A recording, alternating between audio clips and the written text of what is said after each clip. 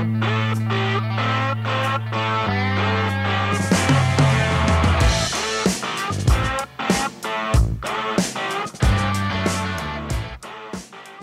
evening and welcome to tonight's episode of the Mary Trump Show Strategy Sessions, where my guests and I try to help people understand what's at stake in the November 2022 midterms and try to figure out how Democrats can win and hopefully win big.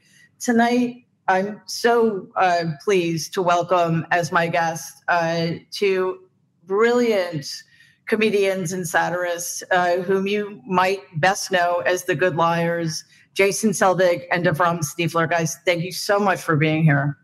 Thanks for having us. Thanks for having us. I've seen probably most of your videos, and I've been a little concerned that you might be running out of material. So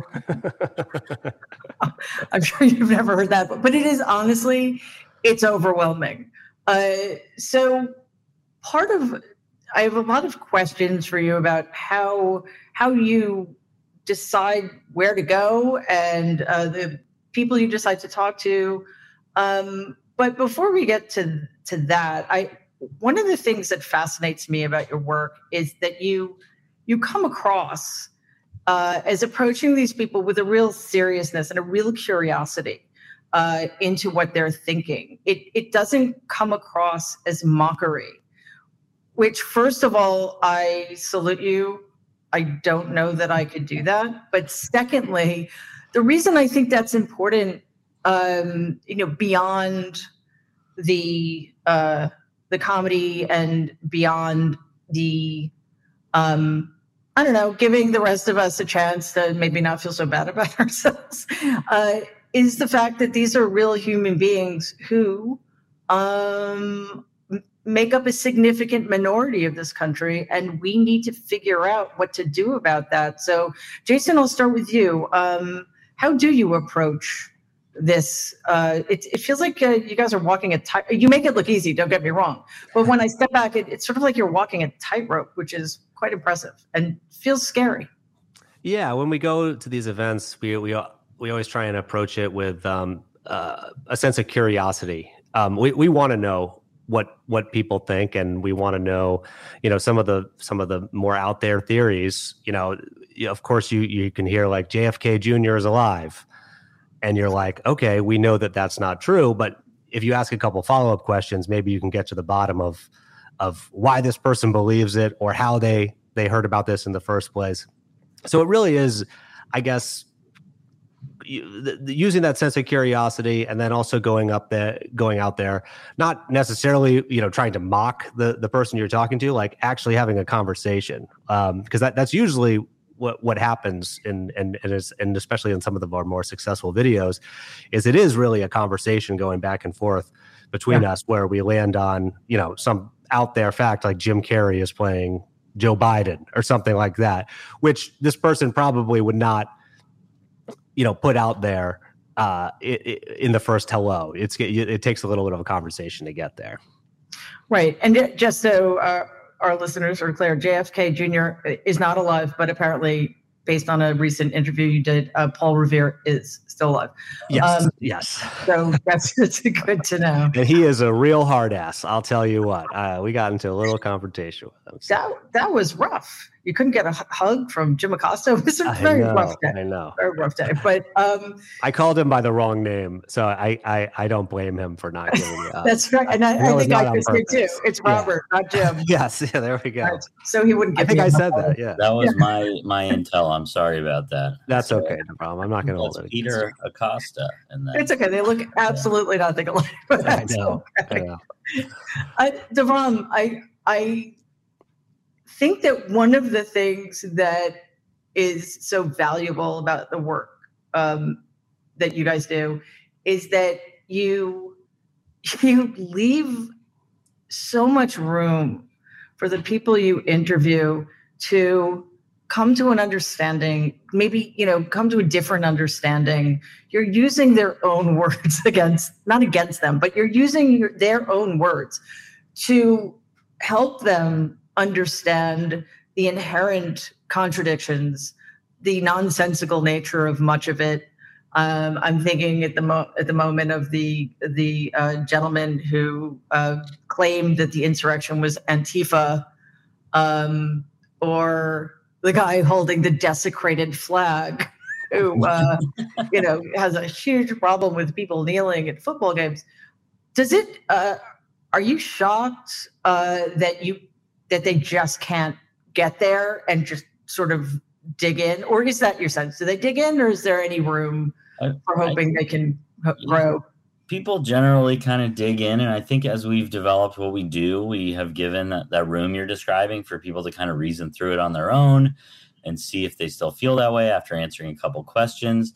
I think we used to go in maybe with more specific ideas, and now we kind of want to let people talk and see, if they, when confronted with some facts, will change their opinion at all. Every so often we're, kind of surprised. Someone will say, you know what, you're right. Or like, have some sort of viewpoint that conflicts with what we think these people are thinking. And we're, very pleasantly surprised. But for the most part, I mean, I think we're all kind of guilty of that. We dig into our points of view, but when your point of view is like so out there, it's just kind of shocking to all of us, us included, who are there interviewing these people. Like Jason said, we go into it with a sense of curiosity.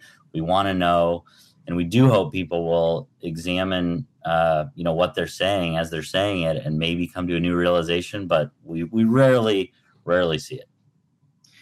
You've been at this for a long time. I believe you started with it cracks me up every time I say this. Occupy Wall Street. That's right. That was an important moment. It's fabulous. An important movement. It was big. And the sad part is the Occupy Wall Street movement won. It won big time. Yeah. And I think that's down to both of you. Yes. Thanks. Unfortunately. But listen, that 1% really did need to be given a voice. Exactly. I think that's just fair. 1% of the people. I mean, someone's got to say what they're thinking, right? Voice of the voiceless. And look how far they've come. But that was a very different time. I think 10 years ago we could not possibly have imagined how insane things would be. And I'm wondering, Jason, if you've seen, I guess, devolution would be the term in the ways in which people are engaged politically. Yes, definitely. And also we've, because of the spread of fake news and things like that, we've kind of changed how we have gone about doing things ourselves. Right. Like when we did Occupy Wall Street, we, got on CNN and a couple news channels, and that was a goal. We were like, oh, this is funny. We're giving the voice to the voiceless. We're going to go on the news as these guys, which was, in a sense, that's fake news. Like you're creating fake news right there. Right. And then, after Trump, we were kind of taking a step back from that, being like, maybe there's like, we can't be part of that world. But as far as the political discourse goes, and like just how people are kind of, getting their politics, there's a whole segment of the population that is, treating the political rallies like they're pro wrestling matches or right. like music festivals, which, to Trump's credit, like that, people are having a great time there. They really are. Like they're a fun place to be if you have the same set of values and the same belief system. So in a way, the left has not caught up to that. Because he's created something that is a political movement that doesn't feel like a political movement. Wait, so yeah. I don't know if that's speaking of like the de-evolution of discourse. I feel like it's like, back when we were doing this Occupy Wall Street stuff, Republicans would say about Democrats, like they want to tax me too much, and I don't believe in these social programs that these taxes are going to fund, and that's my fundamental difference. And now it's like these globalist pedophiles are trying to kill you. So it's like that feels like a big fall off in the last few years as far as like those people are different than you. What is it? Oh, they believe in bigger government? No, they're, trying to destroy your way of life, seems to be the discourse now. Yeah, and I think those two things perfectly encapsulate what we're dealing with or not dealing with particularly well on the left. On the one hand, it's politics as WWE. Right. They're tailgating. It's all fun until Donald starts talking, and then it does get really quite boring. He always reminds me of Lenny Bruce at the end of his career when he would just get on stage and read transcripts from right. He's like, "This is Article A here. Look at this." Yeah, one rally, just before the election, I guess, and he just watched Fox News clips from the stage. It was so bizarre. So bizarre. What is this? How does this pass as like a worthwhile thing to attend? What are we? It's like photocopying a mirror. It's like he's saying the things to these people who are saying them to influence him. And it's just this ping pong. And we just watched him watch Fox News on stage for a while. Because that's one of the things that makes this all so mind-blowing.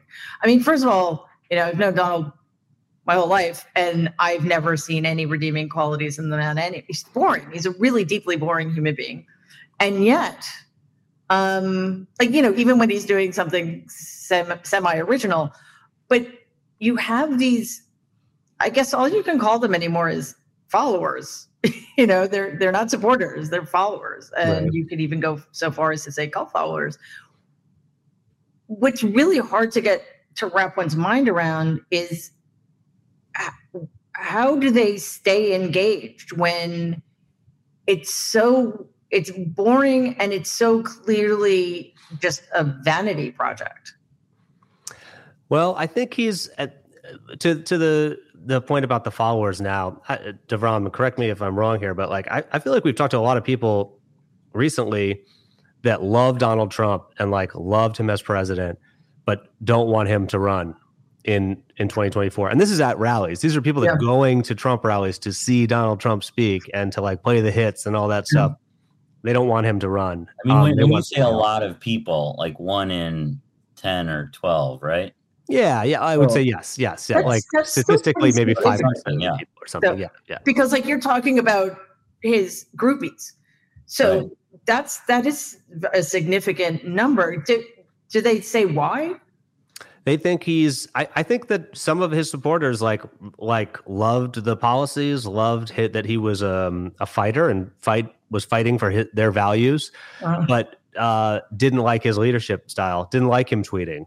These were not you think every single Trump supporter is oh, Donald Trump's the best because he says the things other people won't say, which is true to a certain extent. But I think some people are kind of want to wash their hands of it. They're sick of defending themselves as Trump supporters when he says these ridiculous things. And I think people realize he's getting a little older too. And one of the things people are criticizing Biden so much for is is this guy totally on mentally. And I think some people have said, well, Trump's getting a little older, I'm not sure, maybe a guy like DeSantis or something like that. But I think they're starting to just realize his age, and maybe it's time to start shifting some focus, I guess. But like you said, it is a meaningful percentage of the people showing up to these things. Yeah, and even so, listen, I unfortunately don't think for a second that we can ignore Donald or discount him. I wish we could. I think our lives would be better, but less stressful, certainly.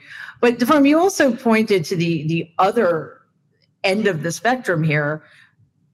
Far from the entertainment value, we have people believing in and running with the most, not just extreme, but kind of terrifying beliefs about what's going on in the world and who they're sharing this country with. Do you get that sense that, because to me it seems like they're angry in person, but it seems like it's based on just fear that's been stoked by people like Donald and others on the right. Did you get that sense? Yeah, I think it's fear that's been stoked, but there's also this odd optimism about the whole thing where you talk to these people, and sometimes it's anger and it's fear, and sometimes they're like, it's great because you're going to see it, it's all going to unfold, and you're all going to find out the truth soon. I mean, it's really cult speak, but it's like some of the people seem angry, and some of the people seem like it's just great that this is finally happening. You know, and you're referring to like the Q people, right? I'm referring to the Q people that like. Like, how great is it that we get to be around when this is all going to become clear? Now, I don't know where that goes in a few months when they inevitably miss more and more of their deadlines. We ran into a guy with a Trump JFK Jr. 2021 shirt. Yes, that was a month ago, and he's still wearing it. So he didn't want to bother updating the shirt, I guess. So who knows where that goes? Some of the people are super angry, and some of them, there's almost like this euphoric like thing, like, hey, we're with these like-minded people and it's all going to be laid bare soon. But obviously then they follow it up with like, and Anthony Fauci's already in Gitmo, and all these people are already gone. And so it's followed up by very scary things. It is difficult. And I think you alluded to this earlier, Jason, that one of the disadvantages the Democrats have is that they seem not to grasp the change that's occurred over the last at least 6 years. And this happened with the Republicans in the 2016 nominating process. You know, they treated them with the help of the media, they treated Donald like a normal candidate. And when he proved not to be, even though he kept being reported that way, they could not figure out a way to respond that could diffuse him and let him run rampant all over them. Do you see that? And are there any, do you see any openings for Democrats to start crafting messages that can break through? And I'm not talking about bringing over the cult leaders. I'm talking about keeping people motivated and helping people understand that, you know, these are not normal times, and we need all hands on deck. Yeah, it's difficult because we were actually talking about this the other day. It's like, who do you run against somebody like Trump from the Democrats, that you want to like fight fire with fire, but you could, you know, end up burning down the whole house if you fight fire with fire. So, and the Democrats, you know, part of the message of Democrats is inclusiveness, and the message of the Republicans is these people are causing your problems. So like they're already kind of playing an unfair game against Democrats right now. I think Democrats, like the thing that resonated with people who like Donald Trump, who were Trump supporters, and some of them were Bernie supporters, and they're upset. They think they got a raw deal, and they hear things like white privilege and stuff like that, and they think, I'm not making that much money. I'm not experiencing white privilege. Like, don't talk about this. Right. Donald Trump gets it. Like, these words are not going to like put more money in my wallet. And it really is like taking on the bad guys, I think, in my mind, which is like corporate interest and the rich that are getting richer and richer and richer, and spreading the wealth a little bit in the country. And I think that that is such an easy thing to say as Democrats. Tax the rich. I can't say it very easily, but it's very easy for Democrats. It would be an easy thing for Democrats to say, tax the rich. And, you know, Biden, Democrats, they haven't done that much in the 2 years they've had. Granted, they don't have the Senate. You know, there are two Republicans with D's next to their name right now in the Senate. So, how do you sell that? How do you sell that to the American people right now? I don't know. That's the tough. I think it's really tough to sell to people that you have to go out and vote so that we can keep the Democrats in power when this is what it has looked like. They haven't really been. And I don't think that's a winning thing to say, lesser of two evils. It'll get worse if you don't.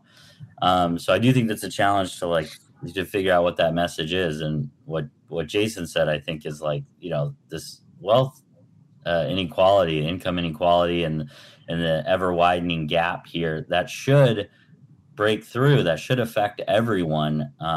If they can let people know how, their lives can be improved. I guess this is what they've been trying to do forever, but I think that would be a universal thing to convince people is important. One of the problem, I think it's been a problem for a long time, but it's certainly worse now, is that there's always a focus on issues in the moment, like inflation or gas prices, over which presidents have no control, and that sort of undercuts any good that's been done. I mean, you look at Biden's jobs records, and it's insanely good. So on the one hand, you have Democrats not convinced, for reasons I'm not quite sure, and acting as if coronavirus is Biden's fault when it's clearly not. And on the other hand, you have the Republican base being energized by insanity. It's just insane. I'm often amazed that you can keep a straight face, or not, act totally horrified. And that also feels like a disadvantage too. Like, how do you figure out a way? Like, is there a way to use comedy to help Democrats understand, or help Democrats, start to challenge their own assumptions about things? Because that's what you do. Unfortunately, a lot of times you're doing it with people who are incapable of making that leap. But the Democratic base is very different kind of base. We're people who want everybody to have health care, for example, and the Republican base is a bunch of fascists, quite honestly. So they're not equal, and yet still, because there's no drama. I'm not really sure. Have you? I know you deal mostly, at least recently, with the maggots, but do you have opportunities to talk to? I know you did in your last film, but to deal with Democrats on a fairly regular basis to see what's going on with them, because I can't figure it out, and I am one. Well, we've been out there, since the election. The only rallies that been happening were Trump rallies, and he's having them for some reason. No one really knows why he's having them, but he's having them. Now I guess he's endorsing Canada. He really has nothing else to do. Right. It's like, oh no, I can fit a game of golf and then do the rally. Okay, That's right. That's right. But I mean, it's definitely something we want to, we want to be equal opportunity offenders, but also we're not like cool with fascism at the same time, like you said. So yeah. So I think that's we'll see in the midterms, and how that messaging would go, and how it could help or hurt potentially, and depending on which way you look at it. I don't know, Devon, is there anyone that you're out there that you're like, oh, we got to go to that rally? I mean, what you said about these are the gatherings that are happening, and this was through COVID too. We tried to be as careful as we could. We wanted to film this movie. I mean, where else were people getting together with really out there views that we could go talk with? I think we're very much open to, going to gatherings of Democrats and trying to talk to interesting people. But this is just a whole different animal, and it just keeps, gaining steam, and especially through the midterms. I think these things are going to keep happening. We're definitely open to it, but this is just what we're interested in and what people seem to be interested in right now. So. And I think that the work you do is valuable, because you're not going to change minds, and that's not your job anyway. Your job is to do what you do. But those of us watching your work should use it as an opportunity to gain insight into what we are dealing with, and that failure to brush people. And then again, I don't mean to repeat myself, but I think it's so important, the way in which you hang in with these people and let them talk without belittling them or making them feel small or ashamed matters. I may feel a particular way about them, but what I also know about them is that they've been lied to. They've been lied to by everybody they've put their trust in with their vote. And that needs to be taken into account. And I think Democrats, miss a real opportunity if they just brush them off entirely. And again, I'm not talking about changing minds about voting. I'm talking about doing the slightest thing to be less divided. I wonder, given what you do, how are you able to keep at it when, quite honestly, the last week in particular, or not in particular, but it's just the latest in a week of news. It is unbearable. It's been unbearable for a while. And if anybody had told me a year and a half ago that things would be worse now than they were at the end of 2020, I would have laughed. But here we are, and things are worse. How do you hang in there? And how do you choose your project based on overcoming that sense of despair and helplessness, or you just kind of put your blinders on and just keep doing what you're doing? Well, we've been at this for a while, and we definitely have people say, thank you guys for doing this. I didn't know that this was something that could even be laughed at, and I really needed that. And I think we give people the ability to stomach staying in politics, just paying attention, because at least there's some entertaining and funny way maybe to keep watching and caring about what's happening. But also, speaking to the changing minds thing, I mean, we may not change our minds, and the people we talk to may rarely change theirs, but we hope that the people we're reaching, through our social media and just people sharing our videos, and we hope that they're watching and they're thinking, oh, that doesn't make a ton of sense. Maybe I'm not like that person. And maybe in a slow way, kind of creating a bigger middle. If we can let people know that that's a little insane. What if you didn't believe that part of it? And they may still be conservatives, and they may still be Republicans.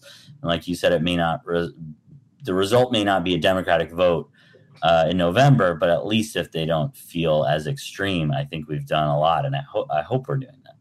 Yeah, it was tough the last couple of weeks. It's been terrible news, and DeVrom and I kind of talked, and we were like, we were kind of down about stuff, and we were like, we got to get back to the basics. We need to do something that's going to unite people and not divide them. So last week we went to a Ted Cruz rally and made fun of Ted Cruz to his face, and that, I think, it made me feel a little bit better, and I'm excited to share the videos with the world, because I think that is something that unites, Democrats and a lot of Republicans. Yeah, over the years, I mean, this is a handful of times we've talked with Ted Cruz, and people on both sides are usually psyched about it. I literally can't think of anything more unifying than going after Ted Cruz. I don't know if you guys have ever heard this, but I think it was his college roommate or something was asked, why do people hate Ted Cruz immediately?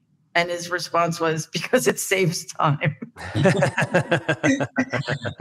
So I like that idea, because things are really heavy. And I think if you stay in the same place for too long, it does get demoralizing. And I think uniting us over anything, even if it's hatred of a particular truly vile policy. I hope we do Rand Paul next. That is a service that you provide. Yeah, we handed out, I guess this was in January, we handed out Ted Cruz sucks signs at a Trump rally, and people were excited about it. They were like, yes, he does suck. Yeah. Surprise. I mean, I guess I wasn't surprised as a human being, but I was surprised politically there, I guess. Right. But what's interesting is we're seeing this. It's not a break, certainly, but we're seeing a bit of a fracture. Ted Cruz stumped for J.D. Vance's opponent in Ohio, which is probably why he ended up losing. And Donald, of course, stumped for J.D. Vance. And this really shocks me, because I didn't know that Mike Pence was allowed out of his house, let alone doing something this drastic. He is campaigning with Brian Kemp, who is Right. Donald's arch enemy. Right. So there are fissures, perhaps, that we could start to exploit. Do you see a way of using your style to go there? I mean, obviously it worked with Cruz. I mean, I think it would be fascinating for you guys to go down to Georgia because, well, that's all going on. You know, it's because it's not just Cruz. It's not just Kemp versus the guy whose name I can't remember. It's Donald versus Pence. Right. I mean, I can't imagine. I feel like Donald's he's going to win. It feels weird, honestly. I feel a little weird saying Trump here because I'm talking to a Trump right now, and it does. I'm like saying Donald is very, very weird for me. So I don't. We know have to call him Donald though, because honestly, people think when I call him Donald, I'm being insulting. No, I've called him Donald my entire life. What else am I going to call him? I never called him Uncle Donald ever. Nobody did. So that's what I call him. I'm not calling him Mr. Trump. That would be really weird. But he hates it when people call him that. So it's sort of a bonus. So I think you guys should get used to it. What about Uncle D? Did you ever call him Uncle D? No, it was a weird thing. My dad was Uncle Freddie. My Aunt Marianne was Aunt Marianne. But Donald was Donald, Elizabeth was Elizabeth, and Robert was Robert. I have no idea why. I think it was an age thing. He was fine with it then? Yeah. Okay. Yeah. Hates All right, it now. I'm going to call him Uncle D. I've decided that. Okay. He'll probably hate that too, because honestly, it might remind him of me, which is fun. Sorry, I totally sidestepped No. to whatever question that was by this option. We're talking about Georgia, right? Yeah, you were talking about Donald not losing. Oh yeah, I think Donald's. I don't like that. I don't think Uncle D is gonna.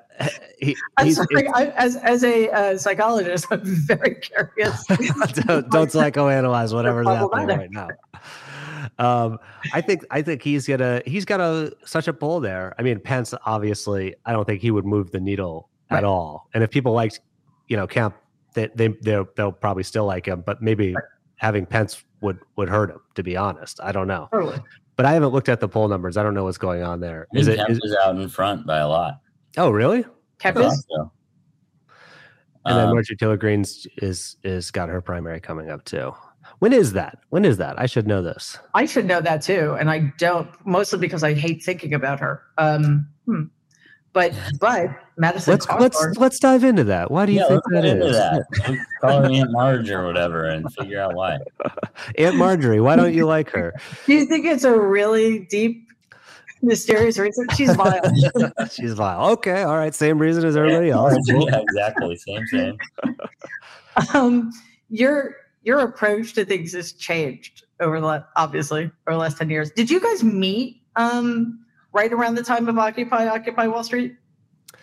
No, we were doing we met through some mutual friends doing comedy in the city, and then for a couple of years we were or at least months we were basketball buddies. We just played basketball together. I don't think anyone says basketball buddies really, but we played basketball together, pick up games and stuff. Until Jason had a career-ending injury, I guess, and then we had to explore comedy together after that.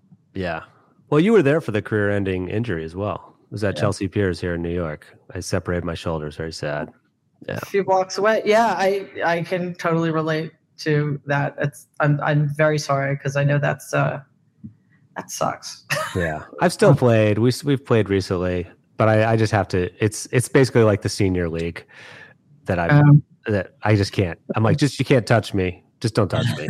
We'll be fine. So it's basketball is not supposed to be a contact sport anyway. So you got to box out. You got to go for rebounds. Things can happen. We'll just put you in bubble be a wrap. really aggressive player. I'm sure I was a pest, and so I'm sure a lot of people, maybe DeVrom included, were happy to see me go down. I don't know. But a few months after that, Occupy Wall Street. And then we were kind of like, let's go shoot one thing down there. This could be an interesting place. And as Jason alluded to before, we were playing these crazy characters, and we were dressed terribly. We were dressed in thrift store suits. You really were. Like, that was the first. I was like, why is anybody buying this? That was our best impression. That was the best we could do. Boxing. Yeah. And that's how we got found out. Yeah. Rachel Maddow found us out. My shoelaces were fraying, I think, and it was like, these guys can't be for real. But we were there. We thought we would shoot for one day and pretend to be bankers, and people started believing us. We were saying, like, if you guys don't leave this park, we're not going to be able to afford our cocaine habits, and we can't have that. We tried to get crazier and crazier. Like, who's gonna get our season Yankees tickets when we can't afford them, and all this stuff. But people thought we were real. They thought we were trying to be funny, but they thought we were seriously bankers. And between the media believing us and bankers actually joining us, we collected emails, we emailed people. We had real bankers join us saying the same stuff next to us. We realized, like, there's comedy to be had here. There's, important social commentary. Never did we see, 2015, 16 and beyond with Uncle D and the Republican Party. We didn't think it would go that direction. So we were kind of sporadically doing these things, these type of things together. And then we did a film for the 2016 election. And I was just going to ask you about Undecided, the movie. If you haven't seen it, you must. So how did that come together? Well, we went to a Trump rally in early 2016, very early 2016. And we in the middle of his speech, we had one plan that we went in there with, and we thought maybe this isn't the funniest thing we could possibly do. We'd gotten there early, we're in the front row, and then it just occurred to us how bored we were after he was telling a story about how he had eaten a cheeseburger at some other guy's golf club, and how the cheeseburger was pretty good. And then he read some letter that he'd written or someone had written to him. We got so bored. And we realized that might be the actual way to get under his skin. We started yelling at him that he was boring and he was here to entertain us and tell some more jokes, and kind of what we were really feeling. Like, we came all the way up here, do something funny. And which is, by the way, something he's incapable of doing. But you shouldn't be bored, certainly. Exactly. I mean, we drove 5 hours. We waited 5 hours. Like, do something.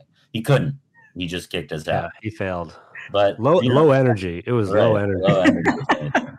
But a lot of people watched the videos, and we were able to bring someone on to help us produce and direct, and really it was this kind of free flowing process where we were trying to figure out if we had a feature film and all this, and we would keep going out and shooting, and it was like all-nighters in the edit studio to rush to get it out before the election. I think it was out 2 weeks before the election. So it's a crazy project. We're really, proud of it, considering the timeline, especially. It was and it was not just a crazy time, but it was a time when people really, really needed to have a sort of inside view of what was going on in these rallies, and not just his, but other candidates as well.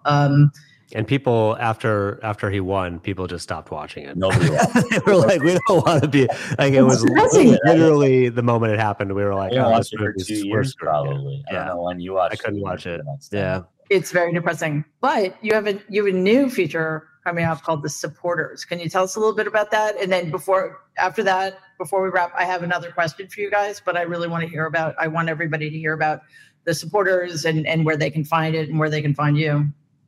Sure. Yeah, we shot. It was kind of the exact opposite of Undecided, where we kind of went in with, we didn't have as much of a plan. We started Undecided. The Supporters, we kind of had a plan, and it seemed like we had an avenue to put it out, and fundraising and all that stuff. And then COVID happened and everything fell apart.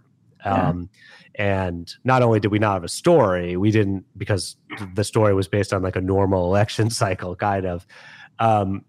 We didn't have a way to put it out before the election. So we kept filming, and then we ended up filming after the election at January 6th, and we wove it all into a narrative feature that we put out last year, like around November last year. But on the 1 year anniversary of the 2020 election, right? Yes. Yeah, exactly. Wow. So you can watch that now, supportersmovie.com, although the link is broken right now. So somebody has to fix it. Follow us on our social media. We're going to put it out. We're going to put it out again. We'll put a link. But if you want to watch Undecided, you can watch it on our Patreon right now. It's also on iTunes and Amazon and all that stuff. But if you want to support us, you can go to our Patreon and watch it for free after you pay to become a patron. So yeah, come on, become a patron, guys. It's not, yeah. and I'm so sorry. I thought it was coming out. Oh no worries. I get to watch it now. Please do. That's very cool. So yes, everybody, and also people can go. They can follow you on YouTube at The Good Liars. Yes, it's actually Good Liars on YouTube. We try to make it as confusing as possible for people to follow. I meant Twitter. Sorry. Oh, Twitter yes. Wow, that is very confusing. Yes. Twitter's at The Good Liars, and Yes. YouTube is Good Liars. It's TikTok is The Good Another Liars. joke we're pulling, you know? Yeah, it's just a good lie. And then the funniest part is you can follow us on Instagram at TGLNYC because there is a fan page for Pretty Little Liars and The Good Place that has not posted a single thing and has had that for the last 10 years. So Oh my God. TGLNYC. And send them a mean message. Don't send them a mean message. We get mean messages sometimes. I never want to encourage anyone to spam anybody. Never. But, like, what are they doing? What's happening here? It's very I'm very selfish. upset about that.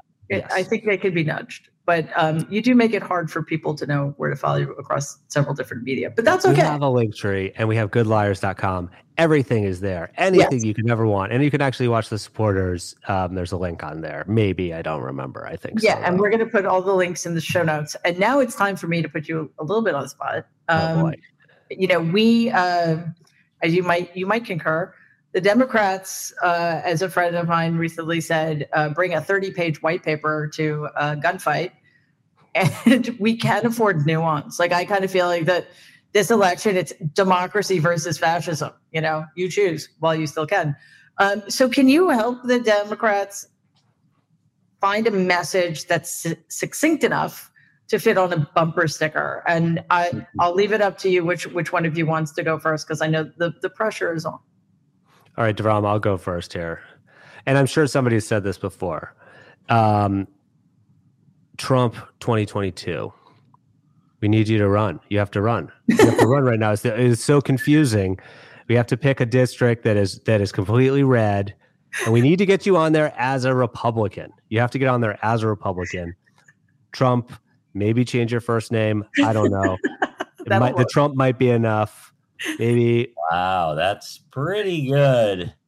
Or I just changed my name. That might be easier or harder. I don't know. It's both dastardly and cynical. I love it. I think I think we should just, because we should do it with you though, because I think it's you have the family history. As long as people don't Google, we need to create our own QAnon world where you are you're actually running the shots here. You're calling the shots. You and JFK Jr.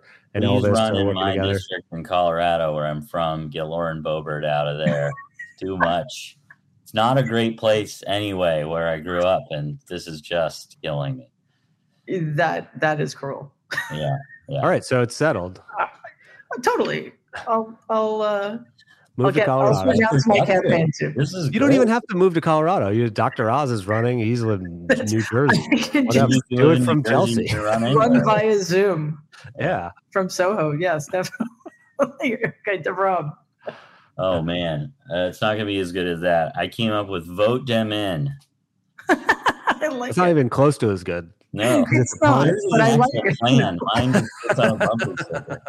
Yours is like a plan with results. But you've asked this to people before. Somebody must have said that before, right? Nobody said that before. Oh wow! I was like, oh, here's the obvious joke. Original in your bumper stickers. So you're right. If you get those out, because I basically, the good ones, I'm actually making them bumper stickers and raising money for campaigns and that are worth, especially candidates in swing districts and stuff like that. So That said, I don't think the Mary Trump. It has to be the plan. That will not. The sticker will not. Seeing the Trump name on a car. Telling me Trump 2022 sticker isn't already being printed. This is a great idea. If nothing else, it's confusing.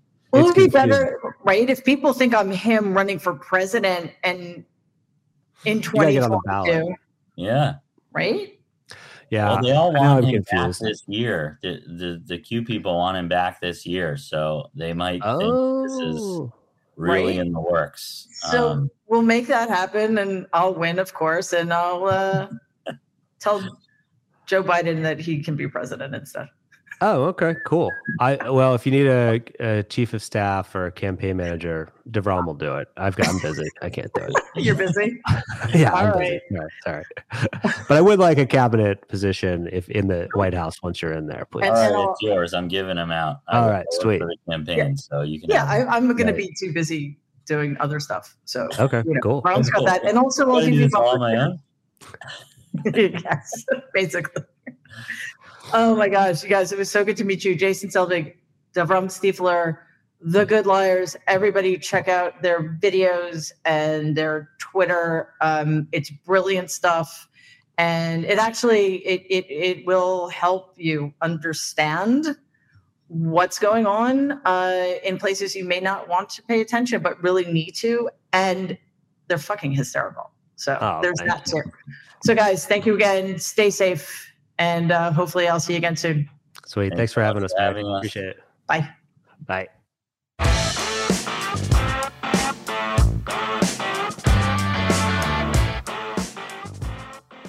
Tonight, I want to end with some bumper sticker ideas from you. Because the more the merrier. And I so appreciate that you all have taken the initiative. Because we need all the help we can get. So, from Lynette, stop hateful, ignorant Trumpism. Short, to the point. From Jillian in Canada, seeing red, vote blue in 22. Love it. From Trina, this is something she heard by the Beans. I assume you mean the Daily Beans, the podcast of my friend Allison Gill. Vote blue, not Q, definitely. From Dawn, channeling the collective anger, what's going on with the Supreme Court right now. My body, his choice is not an option. Definitely not.